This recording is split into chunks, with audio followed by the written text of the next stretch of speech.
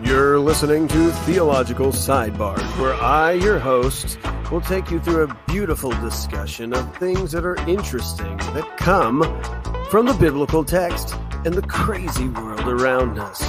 Buckle your seatbelt. Here we go. Hit that subscribe button. Check out our YouTube channel. I think that's about it. We'll talk to you later. Enjoy. Welcome back to another episode of Theological Sidebars. Welcome. Glad you're here. Here we go. Another day. Another week, another video. Today's topic, what does the story about Jesus walking on the water actually have to do with me? Interesting question. I think it'd be kind of fun to kind of think through. But anyways, let's go there. Let's go to the text, shall we? Because if you're like me, probably have heard this story many times, and I think something that all of us need to ask, right, is when I read a biblical story, we need to ask, what is the purpose of this story? I think so many times we get caught up and we just like, yeah, I know the story. But do we understand that there's a like a preaching function of the story, that there's an application, there's something that's in this story to teach us something. It's not just there to tell you, hey, like Jesus did these things and you should know about all these things. It's not just there to tell us a good story. You know, we like entertainment. We all have subscriptions to whatever, thing that you use. And I like being entertained. I like a good story. But is that what this is all about? No, these are not just entertaining. So now, granted, look, the walking on the water is entertaining. I mean, that's a fascinating story to think through what that actually looked like. But what is Matthew's purpose in showing us this? So now we'll finally go to the text, shall we? Okay, so look, here's the deal. You start with this, and it just shows Jesus goes out to pray. And he goes to pray. The disciples are out. They're supposed to go meet him. And then you get to this part where he's walking on the water, and it says they're terrified. They think it's a ghost, that he's a ghost. I think that's interesting too. Here's something I kind of wondered about. Like, I'm not sure. I'd love to look more into like the ancients and their traditions about ghosts. Like, did they have ghosts that were associated with water? Like the seas. Did they have like old fisherman tales? I don't know. I don't even know if they wrote some of this down. But obviously, you see references to these in the Old Testament that, people still were superstitious and they thought about ghosts. Anyways, that's what they think. It's naturally like who's on the water with them. So it says, immediately Jesus spoke to them, "Have courage, it's I, don't be afraid. Lord, if it's you," Peter answered him, "command me to come to you on the water." He said, "Come." After climbing out of the boat, Peter started walking on the water towards Jesus. But when he saw the strength of the wind, he was afraid, and beginning to shrink, he cried out, "Lord, save me." And immediately Jesus reached out his hand and caught hold of him and said to him, "You of little faith, why did you doubt?" When they got in the boat, the wind ceased. Then these in the boat worshipped him and said, "Truly, you are the Son of God." So here's the deal. I think there's two things that Matthew's really doing here. First off, I think he is showing that Jesus is the greater Moses. That's something that was already set forth in the Torah, where Moses tells the people that a prophet like me will be come from you, and you better listen to him. And then so much so, if you read Deuteronomy 34, it's like, and since Moses, there's not been a prophet like him, and which kind of makes me wonder how late that death chapter was written too. Because I think that if that's put together by someone like a Ezra, think about what that means. It's like through 1,000 years, still that guy hasn't come. So much so, you see references to this prophet, like in the Gospel of John. They're asking John the Baptist early on, "Are you the prophet?" They're expecting the guy to come. And so I think this is highlighting the fact, Moses can separate the waters, but Jesus walks on the water. And Jesus uses his arm to grab, Peter out of the water. And you reference some of the places in the Torah of the Lord with his own hand saving Israel through that. So I think that's part of this. But I think the other part of it too is, it could have stopped and just said, right, like, hey, and Jesus saved them And that was it. He got in the boat, and that was it. But there's a teaching piece to this, right? There's the question of like when he says, "You have little faith, why did you doubt?" And there's the other piece of like why Peter began to sink. And so I think that's what we need to focus on too. Is like, okay, so why did he doubt? That's the point, right? That Peter is actually able to walk on water, but why did he doubt?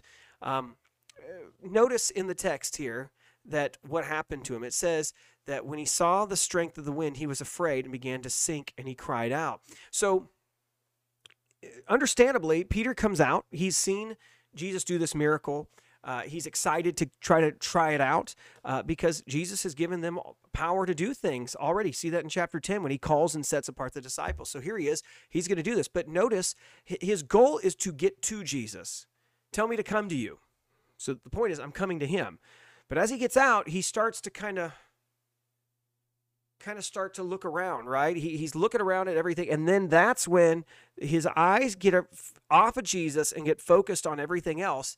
It begins to collapse. He begins to sink because now he's more worried about what is happening around him than he is the destination where he's supposed to go. And so I think that really ties in well to what we see in something like Hebrews 12. So let me just remind you, it says, "Therefore, since we have such a large cloud of witnesses surrounding us, let us lay aside every hindrance and sin that so easily ensnares us. Let us run with endurance the race that lies before us, keeping our eyes on Jesus, the pioneer and perfecter of our faith. For the joy that lay before him, he endured the cross, despising the shame, and sat down at the right hand and throne of God." So I think this is really a story to once again to say, like, you need to keep your focus on Jesus. Like Peter should have kept his focus literally on Jesus, because as he's looking at the waves, he's recognizing, though, that this is the one who's enabled me to come this far. Right? As long as he would have kept his eyes literally on Jesus, he could have seen Jesus isn't going anywhere. Jesus is like casually walking on the water. Like there's waves. I mean, think about that. Does Jesus just walk straight through and the waves are just kind of parting while he's walking through? Or is he climbing over? Like, I don't know. I'm imagining that he just calmly strolls, because Gospel of Mark tells us that he intended to walk past them, right? That's a fun little detail. So he should have kept his eyes, recognized Jesus is calm. I should be too, because he's the one who's enabled me to walk this far. Like immediately once he stepped onto the water, he recognizes Jesus is the one in control of this. Keep walking, keep focused. It's like, it's like when they tell you, if you ever done like a tightrope, or you do those, when you're up high, don't look down, right? Why? Because you begin to get distracted when you start looking, and you begin to get fearful. If you just keep your eye on like where you're supposed to go, you're going to make it through. And so I think that's a great way to kind of think through this passage too, is you look at what the author of Hebrews tells us to do. And what does he tell us to do? He tells us that you keep your eyes on Jesus. Now, this is not a literal keeping your eyes. Like, don't find a picture and just keep it there. Don't put a little necklace and kind of look at, I don't think we should be doing images, anything like that anyways. But just keep your eyes on him. So what does that mean to keep your eyes? It means focused on who he is. And more specifically, notice what it wants you to do is keep your eyes on Jesus and recognize that he's the pioneer. He's the one who started your faith, brought you to faith. He's perfecting your faith. He's working through you. He'll sanctify you and glorify you one day. And then it gives you this part here, right? Which is the idea that the joy that lay before him endured the cross, despising the shame, sat down at the right hand of the throne of God. So that's like, keep your eyes on Jesus, keep your eyes on the gospel. So here's what that means for you and I, okay? I guess if you want to, you could be like, well, what are the storms in your life? And, I don't want to do that. I just want to say this, like what we're told to do is, as you live this life, what we should be doing is we should be focused on Jesus as we live, right? That's what there's a lot of things that even the text is telling us right here, that there's things that can ensnare us, sins, things like life gets in the way. You don't just start up each morning and just say like, hey, I'm good to go. You might kind of have this easy, happy-go-lucky view, but you should also recognize that that we could easily be ensnared by sin. So what do? I keep my focus on Jesus. I keep my focus on him, on the gospel. And so there's two pieces to this. As long as I keep my focus on him and why he had to come for me, I recognize my sinfulness and his goodness.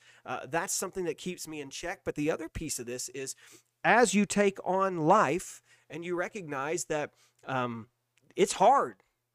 Like on Sunday, I talked about this, and multiple people said it's been hard things coming. And yet, here's the thing. As long as I keep my focus on the gospel, here's the cool piece. I can understand Jesus has done all these things already. That when I experience what I'm experiencing, part of that is me getting to experience just a fraction of something that he went through. Why? Because he went through for me. And so as I go through, I would reflect on my situation instead of reflecting on all the garbage and all the things that are sinking me and feel like they're dragging me down. My focus comes back to, you went through this for me already, Jesus. Help me to keep my eyes focused on you. Help me to keep my eyes focused on your plans and your goals for me. Keep Christ as the goal, as the one that you're walking towards in all of this. Keep your eyes focused on him. So the question is, what's going on in your life? What's bringing you anxiety? What's giving you pressure and stress? Keep your eyes focused on the gospel. Keep your eyes focused on the work of Jesus and the person of Jesus. And I think you will have it a little bit easier. You may not collapse as easy. Granted, we're going to fall every now and then. But notice Jesus never sinks. He's there to pull you back up. But we should try to start each and every day, I think, with our focus on him. Focus on the gospel. Focus on Jesus. Focus on the cross. Focus on your sinfulness and his perfection. And you were a reason why he had to go, but he came for you, right? I think all of that is stuff that you and I should do as we live this life. We walk through with our eyes focused on him. And as you go through a rough patch, you recognize he's there. He's gone through worse for you, and he will be with you through it all. All right, I hope this is helpful. We'll talk to you a little bit later. Take care. Bye-bye.